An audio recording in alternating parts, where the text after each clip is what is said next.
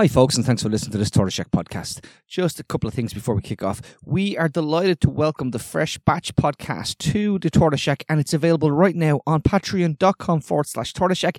And the podcast is coming out shortly. It's with Damien Dempsey, and it is an absolute belter. So if you aren't a member, jump on the link that's at the top of the podcast right now. Join us to get access to all of our podcasts in one consolidated feed, entirely plea-free, so you don't have to listen to me plea. But plea I must, because it is really, really difficult to stay independent, to stay ad-free, to stay away from corporate interests. And by the way, on that feed, you will hear the podcast we just had with Rory Hearn, who is seeking the nomination with the Social Democrats to run for the European Parliament. Myself and Martin sat down with our friend Rory, and we had, I would say, conflict with a small c as to why he's doing it, what his values are, and what it means for the future of Reboot Republic going forward.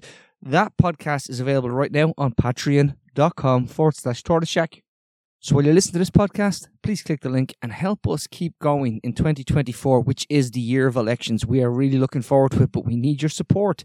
We absolutely cannot keep going without your support. Independent media matters more now than ever. And yes, we're a small platform, but we punch well above our weight. So one more time, patreon.com/Tortoise Shack. I'm shutting up now. Enjoy the show.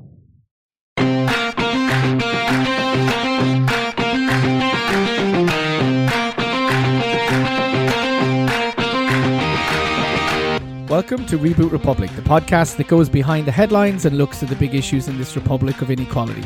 We are the podcast of solutions and the podcast of hope, and I'm your host, Rory Hearn, and delighted to be joined back in the podcast by one of our more regular guests, Tanya Ward, who's the Chief Executive of the Children's Rights Alliance, and we're going to be discussing the Children's Rights Alliance annual report card for the government and children in Ireland. Is the government keeping its promises 2024? Tanya, it's great to have you back again.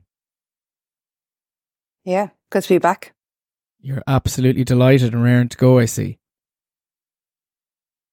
Absolutely. I mean, it's great check. I think we've checked in with this programme for government. I think we've checked in every year on how the government is doing on the programme for government. We have actually checked in every year. And this is probably the last time, if a general election does happen before the end of the year, this might be the last time we talk about how this government is doing on this programme for government. It's highly, highly likely. I can't see how. What are we now? February. I'd say it's theoretically possible that you might get one more in, but it seems very, very unlikely. Tanya, children, it's a mixed picture. It's not all negative. And maybe we'll start with the good things that are happening. And of course, again, I think with all this, it's always really important. And I think people sometimes don't realise this, or we don't think about it enough, that when often we say the government, we're actually talking about the public service. And all public, lots of public servants and public service in health, education, housing.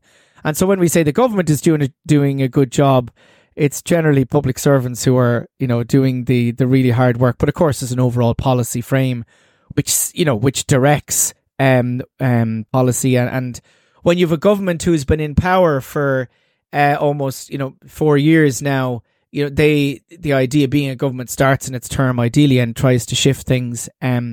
But it is interesting when we look to future government and how things will change and how things do change. And maybe you could give a little bit of reflection on that. Maybe, how do governments change things over time? But maybe let's just start with, some of the positives, some of the good things that are happening for children in Ireland. Yeah, I mean, the first off with the report card, and this is one of the things for people to get to grips with, it actually tracks the promises that the government has made to children, not the ones we would necessarily like to see. And that's why I often say to people in the sector, it's really important, is the programme for government is so important for what politicians are going to do. And we've often internally thought about, and members would say, you should do a different report card on what we want to see change. But the politicians pay attention in this area because they are elected by the people on a certain mandate. They agree a programme for government and they want to be able to say that they have delivered at the end of the day. And to be honest, the more interaction I have with politicians, the more I do believe many of them are there for the right reasons. They actually want to make a difference. They want to look back when their time is finished in politics and think, yes, I actually made a difference in politics. And I think it's important to be hopeful about the future around that. You can get very cynical the longer you're advocating and lobbying for children, but I am very hopeful about the future. What's interesting about where we are in this programme for government is you can actually see some really good changes coming through 4 years in. So, the government does get the best grades it has since we started during this period. And what you're seeing is certainly in the universal services, those public services, some things really taking hold. And to be honest, it's probably surpassed our own expectations in the Children's Rights Alliance.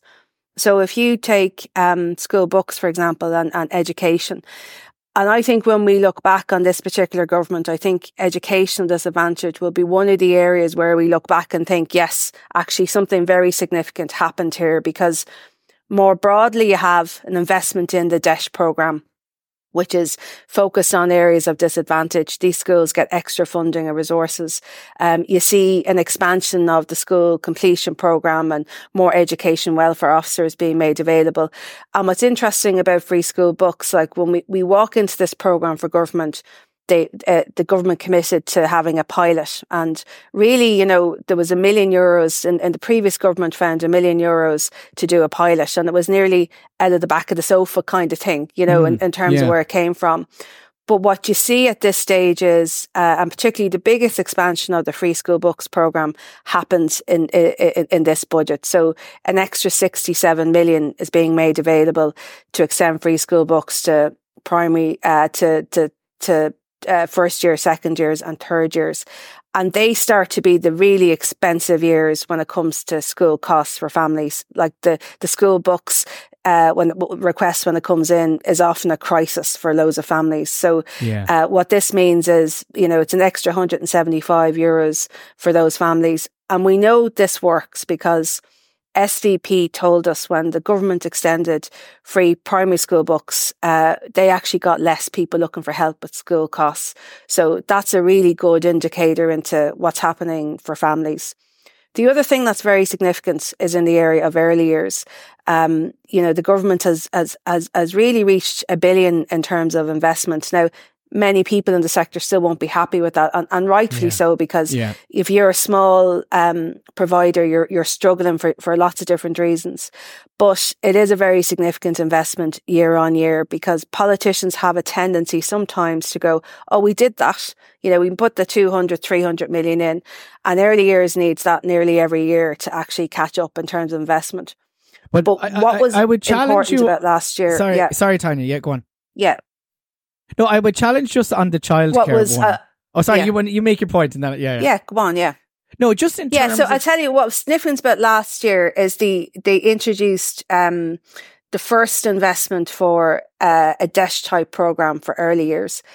Now that the evidence tells us that's the single most important thing a government can do if they want to address child poverty.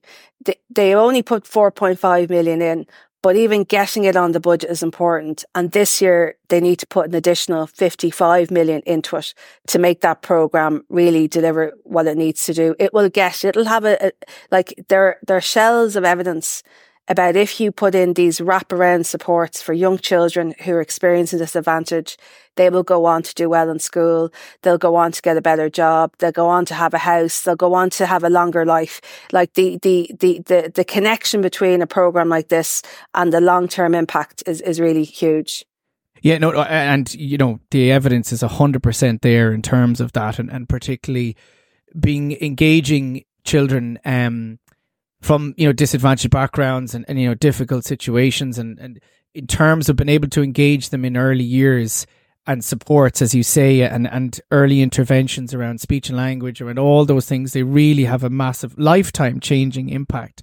And that's absolutely true. It's great to see that investment. And we know, I think that the thing is that on the one hand, yes, that is great, but we know much more is needed. And I know your point earlier about saying, well, this is comparing to what, government committed to, and therefore not necessarily ideally what we'd want to do. But on the wider question of early years education and childcare, we are still so far away from a universal system. And really, we need that universal system urgently because, we saw this year, the system essentially closed for a few days in terms of the early years and, direct experience in this, with kids going to, so affected you directly. Yeah. And needing it and, have children through the system in the last, number of years, seeing it, that, I talk, to the early years, educators, the childcare workers, the providers, and the system is broken. It is utterly broken. And you probably have, you have a certain amount of for-profit ones who are probably still functioning, but the not-for-profit, which are the majority, are really, they're just lasting on a wing and a prayer. And I think that there's a failure to realise how broken that system is, and that there's the level of investment that's needed rapidly to turn that into a universal one, which we could do. And that's the kind of other side of it. We're edging towards it. But my concern is that the damage that will be done, the loss of, the workers who are there, who are not going to stay, and obviously they face wider issues in terms of housing costs. But it's like, I feel a bit frustrated on that one in terms of where we need to get to quickly. I don't know. What do you think? I think the possibly the issue is that the international evidence is telling us from mainland Europe, not from the UK, is that a not-for-profit, universal public system delivers the best outcomes for children. Yeah. What the government have tried to do with the particular approach that they've adopted, the funding model approach they've adopted, was, I suppose, they tried not to flip the system, but they tried to control the market with the approach they took. So affordability is a massive issue. So free fees, they introduce freeze on fees. So we would support that. Yeah. Then they're trying to invest in core costs. But the problem is how do you do that when you have a very small provider versus a very big provider? And of course, there's evidence the big providers were making big profits. There's even evidence, Rory, in that protest that happened, there was people making big profits on that protest. Yeah. And there's only, they're trying something new and trying to control and regulate the market. But we still have to see whether that's working as the effects. I mean, we prefer to move towards a public model. Why aren't I think the next government, what it needs to look at is really grasping the nettle and taking on the staff as employees of the state, the way teachers are. It's the only way to protect. I mean, they are the single most important way to deliver a quality experience for children, is to make sure you have a qualified, trained staff that are paid well, that don't leave their jobs, where you don't have staff turnover. Children get the most. They develop these good, close relationships by people, and they really blossom under their care. And the problem is that the state is trying to get to that place. But I think the system, even the system at the moment, the unions doing their best, trying to get the pay up. And they're in this agreement process with IBEC and another representative organisation.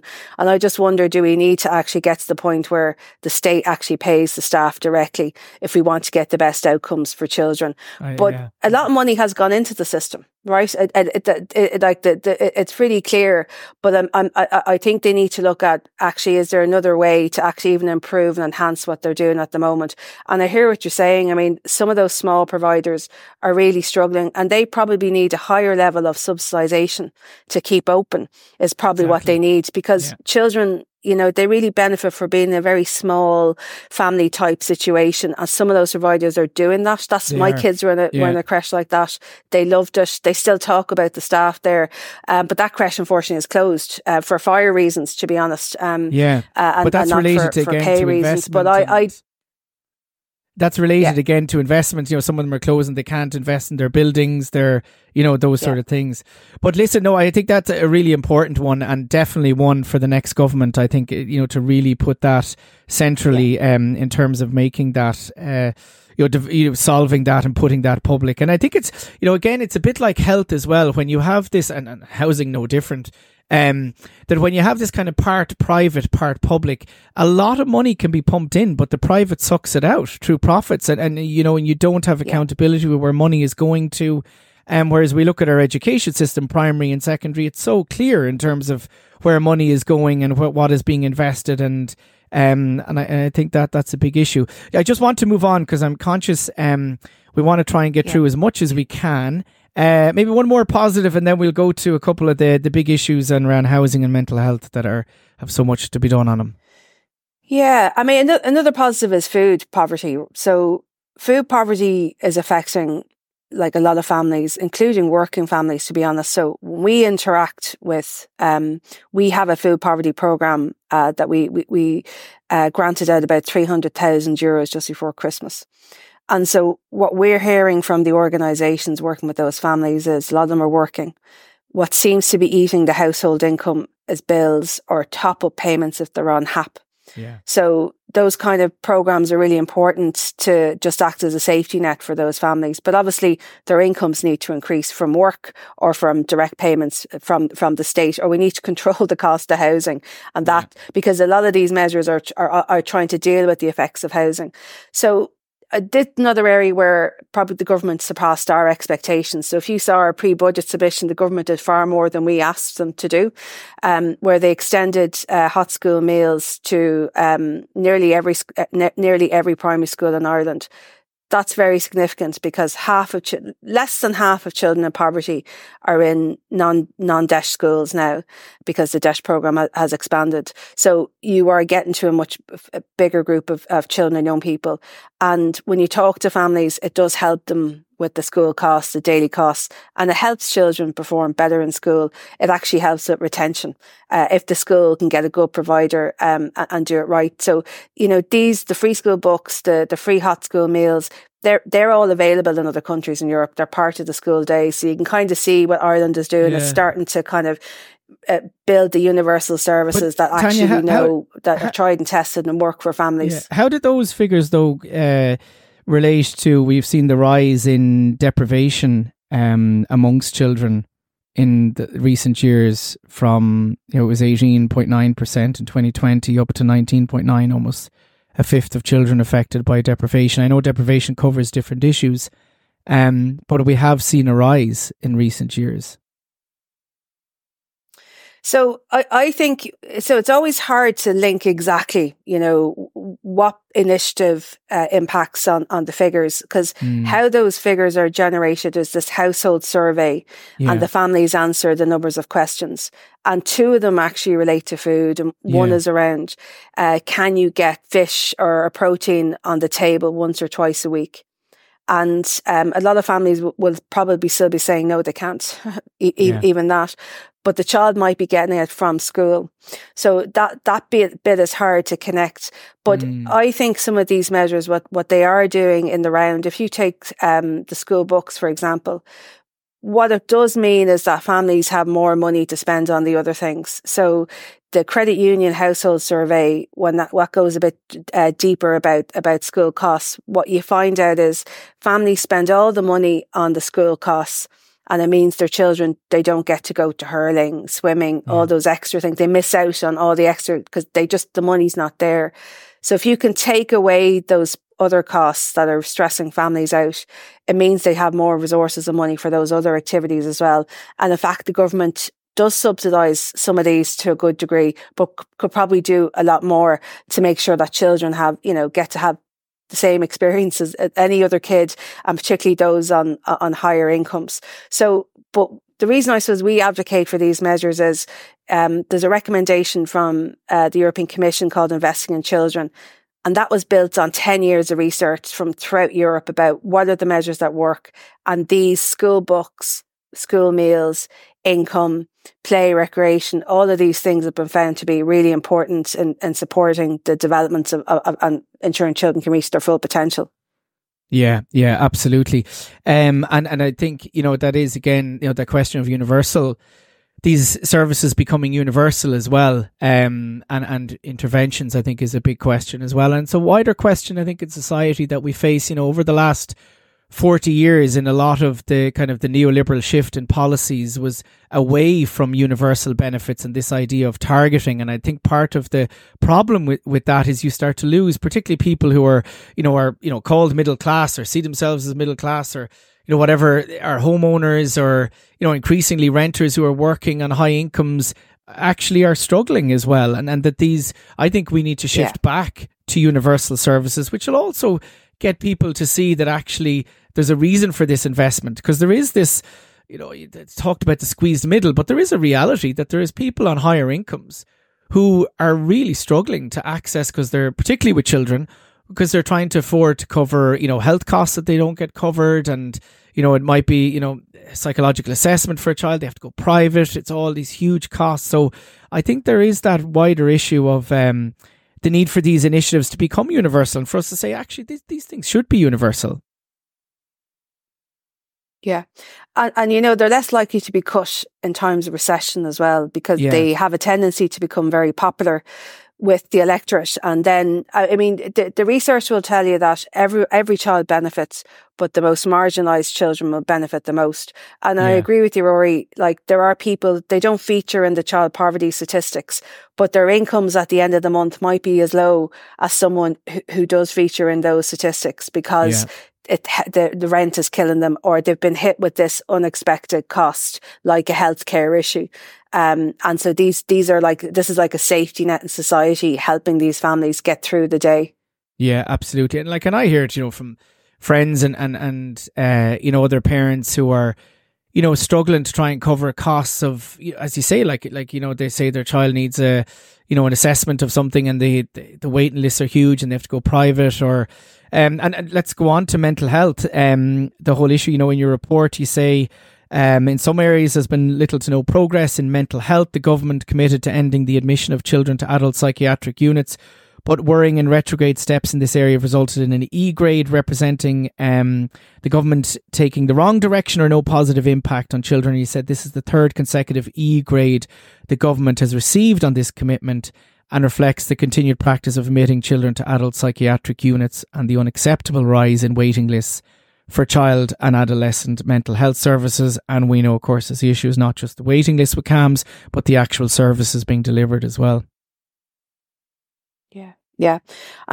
This is one area where as you say, there's a retrograde step happening. So they committed in this programme for government to ending the admission of children to adult psychiatric units. And this is really significant for children, because when they're admitted to A&E, usually something very significant is happening for them. Yeah. And they're down a long road, very serious eating disorder. They might be very seriously ill and need life-saving treatment. They might have self-harmed, or something very serious has happened at home. And what's concerning about this, I suppose, is that in the year about 12 children were still admitted to a unit. That was a drop the previous year from 23. But what concerns the panel, we have an independent panel grading the report card. And the two things that concerned them was, one, the numbers of beds available to children in these child units, where you have a right to be in a child unit if you need psychiatric care, have fallen from about 70 to 50 due to staff shortages. And the waiting list of CAMHS then growing around the same time, and the government actually kind of moving to permanently plan for the admission of children into these units. I visited a family member in one of the adult units. I know they're all very different depending on the culture and the way they're organised, but the one I visited a family member in, it was a frightening experience for me. It's probably one of the worst ones. And I remember thinking, oh my God, a child has been admitted into this place. We have to do something about it. So it's one of the most serious things really that would be happening for children, I think, in the mental health area, where the government really needs to take action. And of course, the issue, as you say, is, that number who are admitted into adult, but that fall into adult units, but the fall in the number of children's beds being available means that there's likely people not being admitted anywhere, because it's just not appropriate for whatever age they are or situation, circumstance they're in. So you have a fall in 20 beds means over that year that there's a significant number of children not being able to access psychiatric care in terms of and it has affected. I didn't realise it had fallen by that much. That's a huge drop from 70 beds to 50 beds. That's when you think the turnover there would be in a year in a bed, and that's very significant. Yeah. And the increase in the CSO stats, 17% increase in that age range in the 12 to 17 years. So the numbers of young people 17% in Ireland have increase grown. in terms of mental health. The numbers of young people between, well, no, just general and the CSO, just sorry, in context. In terms of the general population increase. Yeah. So, and this is all the services are dealing with a population increase. Even TUSLA dealing with a population increase. But alongside that is obviously the effects of COVID, basically, and all the different lockdown restrictions, and it did impact a lot of children and young people, and we're seeing that coming to the fore in the last couple of years. And in terms of CAMHS, then, how do you see that? Because we're seeing this heavily medicalized model being pushed on children, and, the need for much broader, therapeutic interventions and holistic interventions and early interventions. And there's a real need for major reform on the mental health services for children, isn't there? Yeah, definitely. I mean, the ultimate problem has been a failure to probably the state to plan and, for the people we need to deliver the service, right? That's one of the lack of a workforce. I know the government has a new national policy framework for children and young people, and mental health is one of its priorities, and lack of a workforce is one of its key targets. And the problem with that is it's a years in the making when this happens, and years to fix it. So it's the young people today in school today. We need them to go and train into these professions so they can resolve this, or we need people in careers to change career and to come into this space, and we need to create opportunities for them. So, like, children will be listening, looking at the news, and young people will not realizing actually we need them. We need them to go and train into these professions to resolve this issue. But I think there's a big question around the running of the service overall, and there's questions around there aren't enough psychiatrists, and they run the service, and you need a broad base of professions to respond to the needs of children and young people. And there's questions over is the psychiatric profession continue to be the ones that run it? Should it be another profession, etc.? So that bit, I think, needs to be worked out. I think they need to look at the overall running of it, I think, going forward. And finally then, Tanya, one of the most disgraceful and frustrating issues of homelessness, child homelessness, which continues to rise. We've seen a huge increase in the last 2 years, over 60% increase in the number of children in just 2 years homeless with their families. And I did some analysis there, and we still don't have a national figure for how many children have been through emergency accommodation in this country. In recent years, I've made an estimate based on data that in the region of 17,000, I can't remember exactly what I have the figures in my recent report, 16 or 17,000 children. How did you work that out, Rory? It was based on the extrapolation of the numbers of families who present. They have figures for the number of families who present, and we have the figures for Dublin, and it's on average there's about 2.1 children per family who present. And so it's extrapolated from the families who enter emergency accommodation, and extrapolated from Dublin as Dublin is about 70 to 80% of national figures of homelessness. So it's extrapolated from that there. So I calculated in the region of 17,000 children have been to emergency accommodation since 2016 in this country, which is a massive, massive number. Like when we think of the numbers, that they have all been through a trauma, and because I think sometimes like we hear 4,000 children and we're not really realizing that's 4,000, that's a different 4,000 in a year's time. It's another different 4,000 in 3 years' time who are going through this. And I still feel, Tanya, and I don't, like, you meet the policymakers and and the government and the ministers, and I just feel children are still invisible in terms of homelessness, in terms of priority. They're not a priority. Yeah. I mean, definitely there's a wider issue, I think, with how the housing sector looks at children and young people. The thing I do want to point out, Rory, though, before I go into the big picture piece is, I mean, it is very dispiriting to see the increase of children in homeless accommodation. But one of the things that was very significant is to see the government's performance in preventing people entering homelessness actually improved over the same period. You know, I think that's important to keep a focus on. I would argue. Why did Tanya, that happen? Just the prevention. The biggest preventive piece they could have done was extend the eviction ban, and they didn't. And they knew families and children would have been evicted as a result. You know, so yes, you're right. There is massive work being done, particularly by Threshold, by the Dublin Homeless Regional Executive in directly intervening with families. But there's another stage again of prevention that could have been done. But anyway, sorry, continue. Yeah, no, I agree with you, and completely. I think if I was them, I just would have kept the eviction ban in place instead to get to a point where they normalise it. But I think the bigger question is who we build houses for. And something that has really struck us in the Children's Rights Alliance, because we're advocating for different things all the time. I think the problem is this incremental steps all the time. And you talk to officials, and I've think about it over the last 10 years. And, I remember one particular official saying, don't worry, the student accommodation will be built. There's 7 units in Dublin coming on stream. And then you'll see the international students will go into that accommodation. And then suddenly there'll be loads of rental properties available. And I didn't believe it, because I was like, really, you sure about that? Why would rich international students want to go into this shared type accommodation if they can rent small apartments on their own? And of course, we know a lot of that was end up used up for tourists and accommodating tourist accommodation, and most students could never afford to avail of it. I think we need a complete rethink. And I go back and I think about the Vienna model that's in place. And that's something that we want to kind of think about in the Children's Rights Alliance, because the Vienna model, and I know you're well aware of it, it actually plans its housing around the needs of children and women.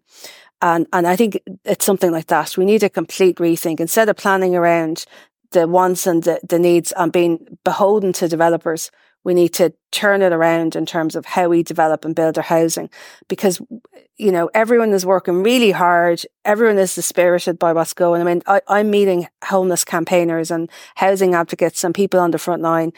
They're exhausted, actually. A lot of them are exhausted by what they see, and they find it very, very hard to work with families going through this experience day in, day out.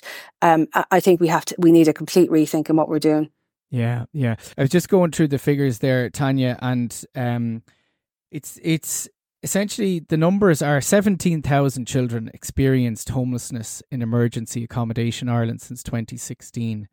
That's the number. And I also broke it down and went through the numbers of children. So the numbers of families who present as homeless. So not, as you're saying there, so not all families who present go into emergency accommodation. It's about half of the number of families who present as homeless or who will contact local authority or Threshold under the system and say, we're at risk of homelessness. Or are on the brink of homelessness and are prevented. And so essentially, if you double that number of 17,000, you get to 28,000 children would have experienced that level. Their family experienced severe housing trauma. Like that is like, if you're at the point where you're contacting a local authority saying we're about to be evicted, we're about to lose our home, you've been in stress for a long time. Yeah. Your family have been, and sometimes they're relocated as a result. Like that is a huge number. 28,000 children who've experienced severe housing trauma. And I don't think, and I still do feel that when we look back at this period, and we have direct provision and what's been done to children there. We've the children, traveller children who have been absolutely excluded and abandoned. It's even worse, the stuff that's happening for traveller children. It's even worse, though. The people in the unofficial halting sites. Yeah. But then we have this other group, which is children in emergency accommodation, that essentially have been, I would argue, abandoned. And, you could say services are providing, but structurally within policy, I don't see, there's been no real acknowledgement of that traumatic impact and how being in emergency accommodation impacts on children. Yeah. I think one of the reasons behind that is probably because this housing issue is split. The responsibilities are split between housing and children. Department of Children probably concerned if we come in here, what will happen is housing won't do its job. And I think probably people rely too much on the parents basically and say, well, look, the parents are there to safeguard and protect their children. At least they have their parents to help them out. And I think sometimes we're asking too much of parents in these situations because they are very stressful parenting environments. I remember when I was on, there was a particular government group looking at direct provision. This is back in 2014. And, we were very concerned about families having to share accommodation with other people from around the world and it being, very overcrowded. And when we went there, we asked the parents about it and they were like, actually, I am the main problem here. My mental health is so broken down. I am a danger to my own children. And it was a real wake up call because you put people through too much. That in itself has a real effect on children's lives.